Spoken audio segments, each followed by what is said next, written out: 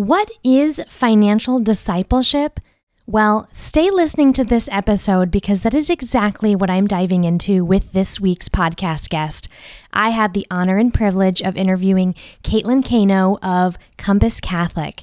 She is a military spouse and a mom of four, an accredited financial counselor and financial fitness coach. She started volunteering for Compass Catholic in 2018 and was recently named executive director in late 2020. Join me in this episode as we dive into all things financial discipleship.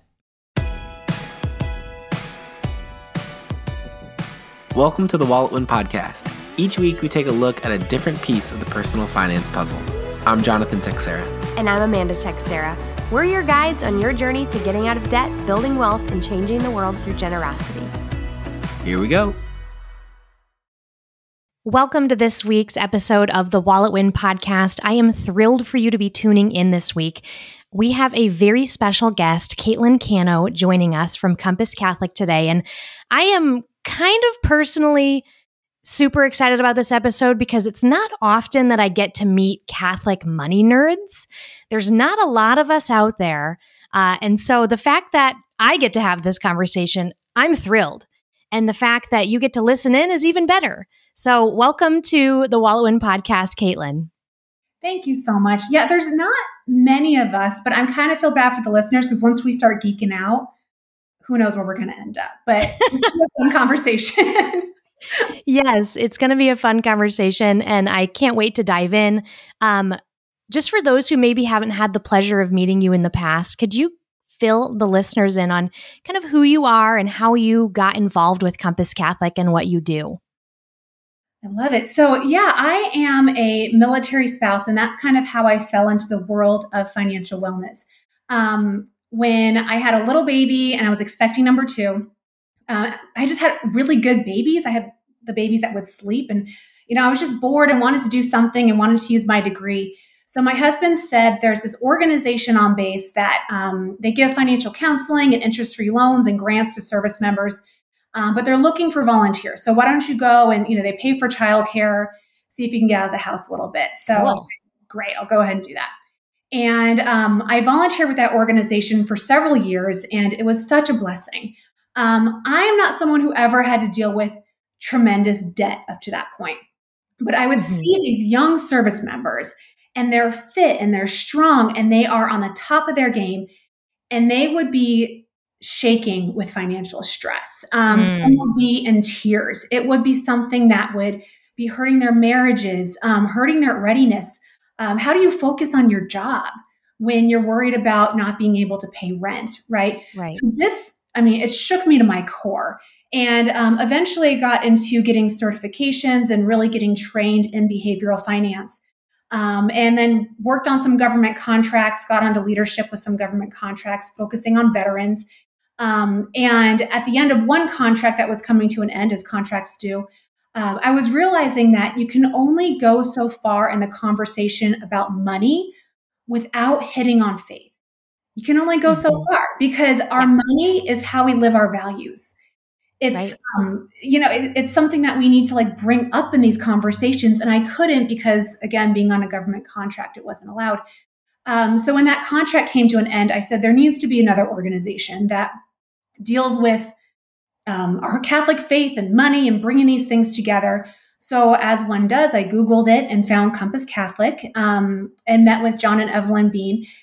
They had a tremendous story of lots of debt and everything back in 1987. And John took a course called Crown and taught him about faith and everything, his money. And that was a Protestant ministry. He took the first Crown course offered at a Catholic parish, but they took a lot of that same stuff and applied it to our Catholic faith. All of our information and our studies and has an imprimatur, and everything's informed by the magisterium and the catechism and the 2,500 verses that have to do with managing money and possessions. And working with them and volunteering with the organization, eventually, as of last year, I'm now executive director. We are doing some really cool things. We have an amazing volunteer base. We are international as a ministry. We are in South America. We are in Canada. We are in Malaysia. Because this message, being Catholic, is universal. It's not tied to a dollar. It's not tied to a currency. It is a universal message, and it really works no matter the denomination of the currency.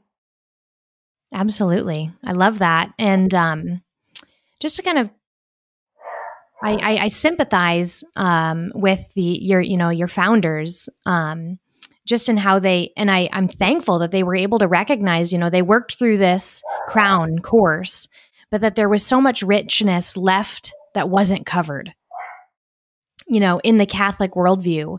And that's something that I feel like so many just haven't had the blessing of digging into and finding out, taking those scripture verses, but also comparing them in the context of the catechism and the magisterium and all the things that we know that our faith teaches us. It just makes it, takes it from black and white and puts it in color. So I love that they've done that, and that they recognize the need for that. Yes. And once, all it takes is one person. They always joke that they don't know how this ministry fell in their lap. What is it? The phrase that God ordains the called, he doesn't call the ordained. What's that phrase? Am I messing that up? Is it God, he equips the called or something like that? Yes. That of all people, that they were the ones that doesn't call the equipped. Yeah. Yes. Yeah. I'm totally botching it right now. But the joke that, how did they end up, and they really have taken it and made it something beautiful. And that's really why God works the way he does, because there needs to be people who learn the message firsthand to be able to be empathetic and communicate it in such a way. But I had said at that point, I did not have a debt story. The beautiful thing about learning about this message is my husband and I had a rental property we couldn't get rid of from the Great Recession.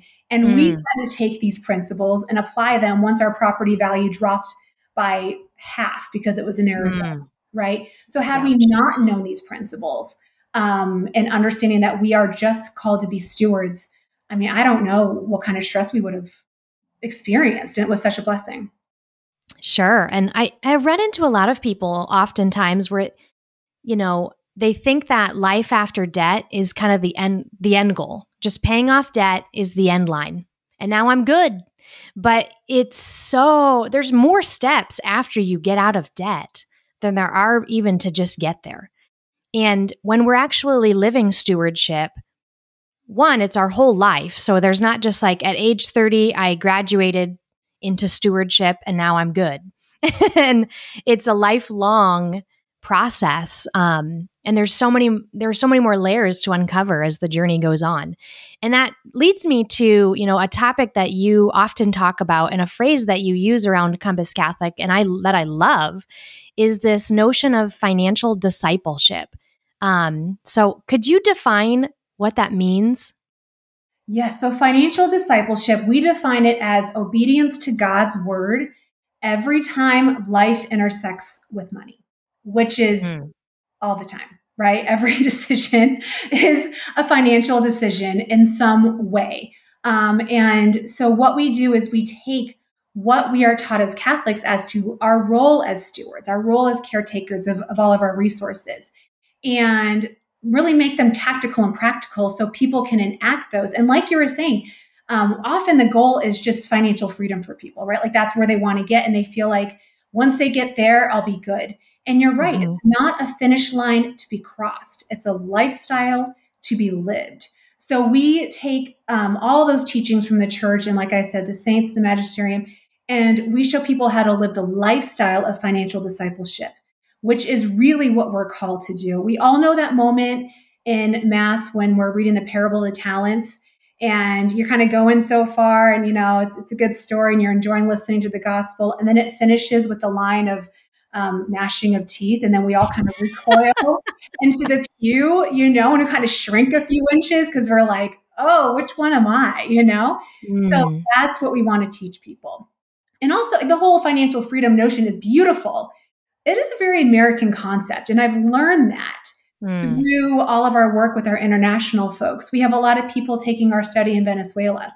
Well, financial freedom is not something that really resonates there, right? Versus in the US or in other countries. So we want to make sure when we're teaching people financial discipleship, it's not tied to an earthly goal, but a heavenly way of being. And that's where we live as a ministry. Ooh, I love that. I love that it isn't tied to just some financial goal. And what you're saying there is so true. I feel like in America, it's, X, Y, and Z equals you're good to go now. But really, in the Catholic world, we have so many different vocations and people that are all over. I mean, we have people that are literally taking vows to poverty, in their vocation, priests and nuns and religious brothers and sisters. So not all priests take a vow to poverty. Some do. Just to clarify for anybody listening.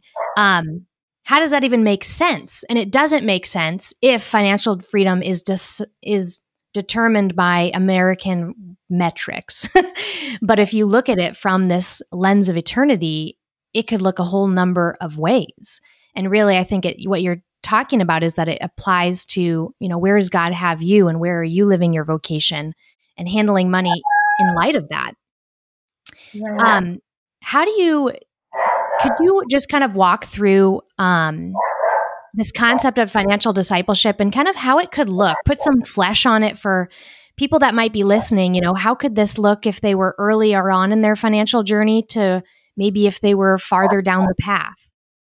Yeah, so I think it starts with a unique perspective, and that is understanding who we are. We often focus on what we're supposed to be doing, and we think that when it comes to being financially well, it's something we just don't know that someone else knows, and we're not doing what they're doing, and so we get stuck on the what. Really, we need to focus on who are we. I would argue you are financially free the moment you turn it all over to God and you realize your role as a steward, because we are here for a speck on the timeline of this earth, right? So why do we think we own our house, our car, everything else, when really everything is God's and we're just caretakers? So I think we need to reframe our perception of ownership in terms of stewardship and that of being a caretaker. In doing that, you instantly become more financially free, right? So I think we need to start with that first.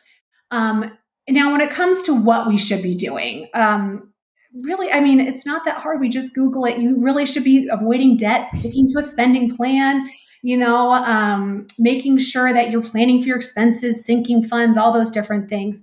And those are good. You'll stick to them if they're tied to your identity of being a steward and being called to that role because we are through our baptism as Catholics. I think also financial disciples have to give thought to their environment, setting themselves up for success. We often think that when it comes to financial wellness, I'm just not good at it because I don't have enough discipline.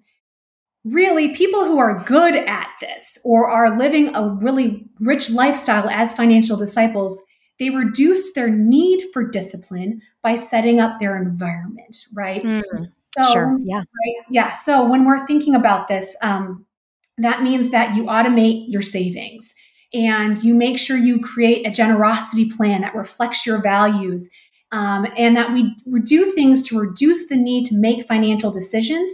Because self-control and discipline, that's a finite resource. You only have so much in the day. You start out with a lot. By the end of the day, you're eating ice cream and you're shopping on Amazon, right? So reduce the need for that by setting up your environment. That way, not every decision is a financial decision. And you're not always in your bank account with your mind. Like, you're focusing on what's important, being what you're called to care for in terms of your family, your faith community, and everything else, performing well at our place of employment, our vocation. And your mind can focus there because everything else is pretty well automated. And that automation decision-making has been one that has reflected your values because you made those decisions when you were in a state of making those decisions aligned with your values. So I think those are two key things that people do is they need to focus, or good financial disciples do. They focus on who am I? Who am I called to be? And then they focus on their environment. I love that. I love just the idea of focusing on your identity. And so much of our walk as disciples, whether it's money or it's our marriage or literally everything, if we focus on who we are and understand our identity in Christ, all the things we thought were problems fall away and become easy and sort themselves out. And we receive the graces that we need. So I love that. And then also just that idea of automating, and you set up the systems and the systems really do start to work for you.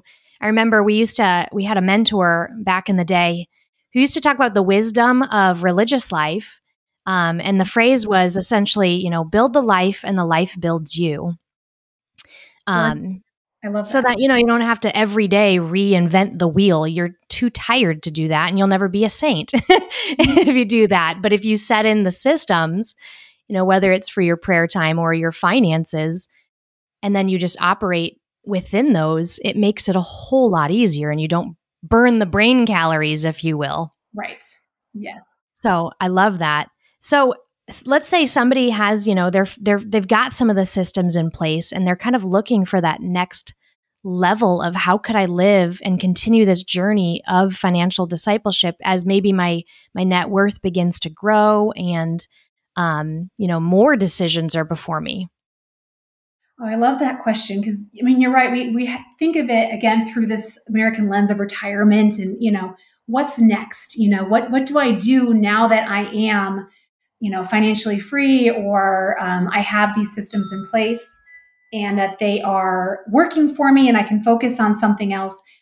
I would argue that is the point when your vocation should really kick off, right? That's when you are able to say yes to God's call, no matter what it is, whether that be adoption or going on a mission or supporting, someone who needs to go on a focused mission or, whatever it is, you are able to say yes at that point because the finances are in place. And I think that's when really life gets exciting. We think of retirement as like the end point. It's not the end point. That's when work is, we're no longer tied to employment or tied to whatever ties us down financially. That's when things get exciting. And that's when you can say yes. I love that. It makes me think of, I've been reading a lot about St. Louis and Zelly Martin. I feel like I've been relating with Zelly more than ever lately with, all girls and running a business and husband running a business and some very stubborn, melancholic girls. Anyway, what I've been fascinated with though is after Zelly's death, Louis basically he was a full-time father of 5 girls. He sold their business, and then never worked again. But he didn't buy into this American notion of just like, well, I guess I'm going to go tee up on the green and just put my life away. It was, the money is going to support me literally raising saints, check, answering his vocation. And then in one of I think it was his daughter Celine wrote a book about him. And in it, she talks about how he made sure now that even though he didn't need to work for money anymore, the money was taken care of, but he lived generously, going around town looking for needs, places he could fill in.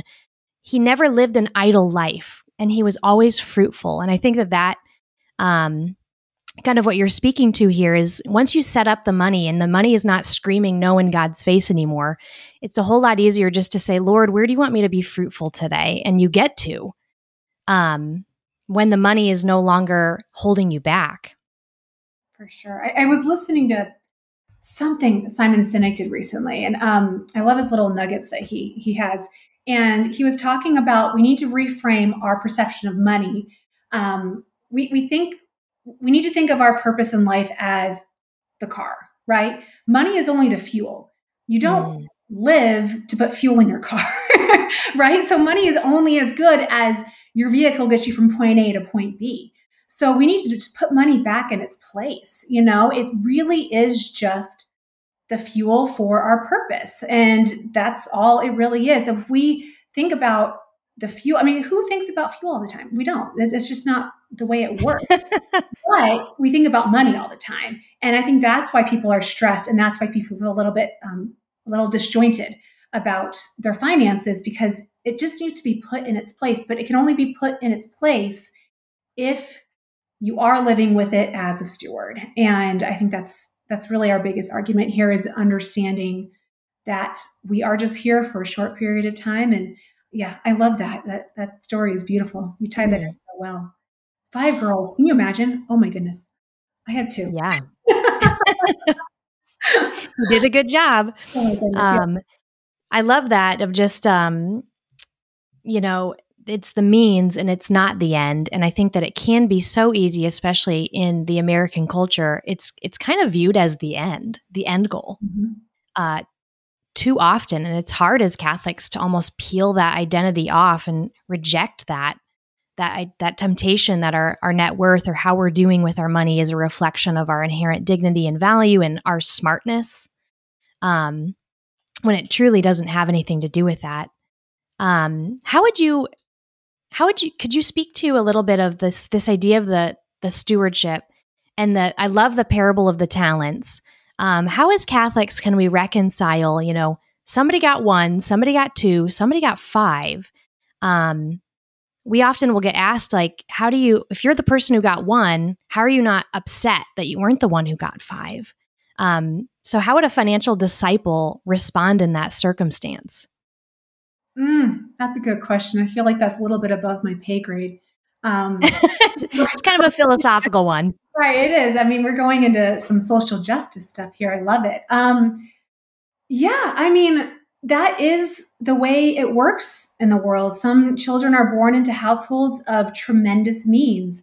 Some children are born into households of, negative net worth. And the principles of stewardship apply no matter the resources.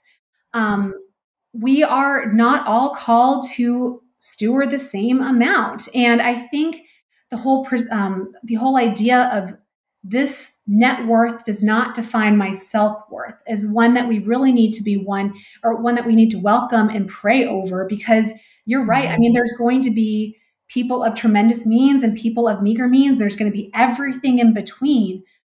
But in the end, what does it matter if you didn't steward well what you were given, right? And I think that really is the true message of the parable of the talents, is that you want to hear, good and faithful servant. That's what you want to hear. And it's not whether you had 1 or you had, 5 or 10 or a million. It doesn't matter. It's what you do with what you were given. Money is one thing that we can measure in terms of what people are given. Like you were saying, we often confuse money with like intelligence. We're all given different gifts, right? We're all given different gifts, whether it be intelligence, whether it be a gift of speaking, whether it be a gift for athletics, like whatever it is. What do we do with those gifts? And I think we get fixated on money because it's something we can measure. Yeah. And our gifts are our gifts, our talents are our talents, and they all come from the same God. Mm-hmm. Amen. And I think, as Catholics, we have to really live that financial discipleship, that identity of who we are, is kind of rejecting some of these temptations that, the political wars will try to suck us into, that the rich are greedy and envious and terrible and they're corrupting our world, or just that, being poor is always better and holier. These are false notions that sometimes our politicians like to strong arm others into believing. But that when we understand financial discipleship, it completely changes everything. We were having a conversation, my husband and I were, this weekend about Joseph Arimathea. And had he not had money, he could not have purchased the grave for Jesus, right? And I mean, the whole Easter story would have been changed. He was able to do so because he had means. But then we also hear about the rich young man who walked away sad, right? So I think that's also, we politicians do it as well, for sure. But I think we do it, right? Like we pick and choose what we're going to listen to in regards to our faith or the Bible and the stories, and kind of help ourselves feel good about our situation. But I think we need to look at the whole picture, because rich people do some phenomenal things in this world. And there's also some rich people that aren't doing wonderful things. But there's, we can say that among socioeconomic levels. And that was an interesting conversation we had, is had he not had means, the Easter story would look very different. And I just thought that was a fascinating thought. Ooh, I love that. I was doing, last year about this time I went on silent retreat, and there was an outdoor stations, and they had sculptures, and at the tomb sculpture, there was a Joseph of Arimathea sculpted into the rock. And oftentimes you forget that he was involved or even there. And I thought, oh, this is such a beautiful reflection to bring this in, that he could kind of immediately give a gift of that magnitude, and that he was called to it and responded yes. How beautiful that is. And, sometimes even the temptation can be like, you see the lives of the saints, or, you hear about the Drexels, and then what St. Catherine Drexel was able to do. And sometimes the temptation, I'll admit it myself, is like, Lord, call me to be a financial disciple there. But then to totally want to blow off maybe the financial struggle I'm currently in, or for God to have a different plan for me. So often it's just discipleship in general, but it definitely, I think, applies to our finances is, divine providence might allow things that we don't want ourselves to happen. And embracing that, and really whatever God wants and what he's asking, what he's giving in this moment is what we're called to. Even if we might desire or hope, or there might be seeds to, be more generous and to grow your wealth further so you can be more heroically generous, as long as it's in alignment with what he wants. But sometimes that there can be a rub there if it's not my present reality.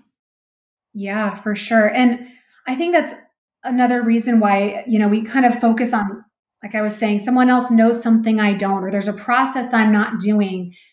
But sometimes God doesn't work within that process. Sometimes we're called to be generous, maybe if we don't think we can afford it at that moment. So I think that's why we need to focus on our Catholic values and understand those truly and deeply and intrinsically and everything, so we can be okay with God's will when it's not in alignment with the process we thought we were going to follow financially. I'm thinking here in the Valley, we have lots of different multifamily homes that are popping up because people are taking in their in-laws and their mothers and, caring for them. And that might not be aligned with what a financial expert would say is the best thing to do. What do? You are living your Catholic values by honoring your mother and father and taking them in. So I think we need to be flexible with the process, but be steadfast with our values. Absolutely. I love that. And thank you for diving into this conversation about financial discipleship. I think it's been a rich conversation, and I hope people have enjoyed it and maybe felt poked a little bit by the Holy Spirit to, bring Jesus deeper into this area of their life. I don't think that that's something that gets taught all the time. I'm sure you see it in your work. We see it in ours, certainly, of just people have brought the Lord into their faith life, and they go to Mass. They've brought him into their families and their fertility. They've brought him into their marriage, basically every area, but they haven't gotten to bring him into their money. There's a great story that John, our founder, always tells about. During the Crusades, the soldiers would go and get baptized before fighting. And they would pull their swords out of the water, right? And it was symbolic of like, God, you can have my body, but this sword, I'm going to do what I want with it, right? The same thing with our wallets. We're holding our wallets out of the water, and we're feeling disjointed, and we wonder why. Bring your wallet into the water. It's part of you. It's part of our story. It's part of our journey here on this earth. And if your way isn't working, try this way. Let's see if it works. Right. Because it's, money can feel so worldly and practical, but, what you had said, that it's just our values reflected. That's it. And so you have to bring them together. Otherwise, you live that disjointed life. And it can be so frustrating. So if people want to follow up with you, Caitlin, and your ministry, how can they do so? Yeah, so you can go to compasscatholic.org. Our new website launches in a couple of weeks, so we're really excited about that. We also are available on Facebook, Compass Catholic, Instagram, Compass Catholic One, and yeah, we're just excited to be stewards of this ministry and help people any way we can. We are just thrilled that there's other people in this world that we can talk to and have a conversation about this, because it is needed for all Catholics. It's not whether you're in debt or you are dealing with millions of dollars, right? It's every single one of us. So you guys are doing great work. I'm excited to get to know you a little bit better. This has been great. Ditto. Can't wait to find more ways to partner and bring this message to the church at large. So thanks again for joining us. Thank you guys for listening in on this episode. Go ahead and follow up with Caitlin on social media and on their website. That's exciting that they've got a new website coming in a few weeks.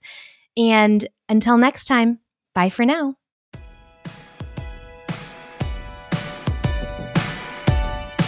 Thanks for joining us today. You can learn more about this show and the WalletWin program at walletwin.com. Music in this episode's from Dylan Gardner. Listen to his new album, Almost Real, on iTunes, Spotify, or wherever you get your music. See you next week.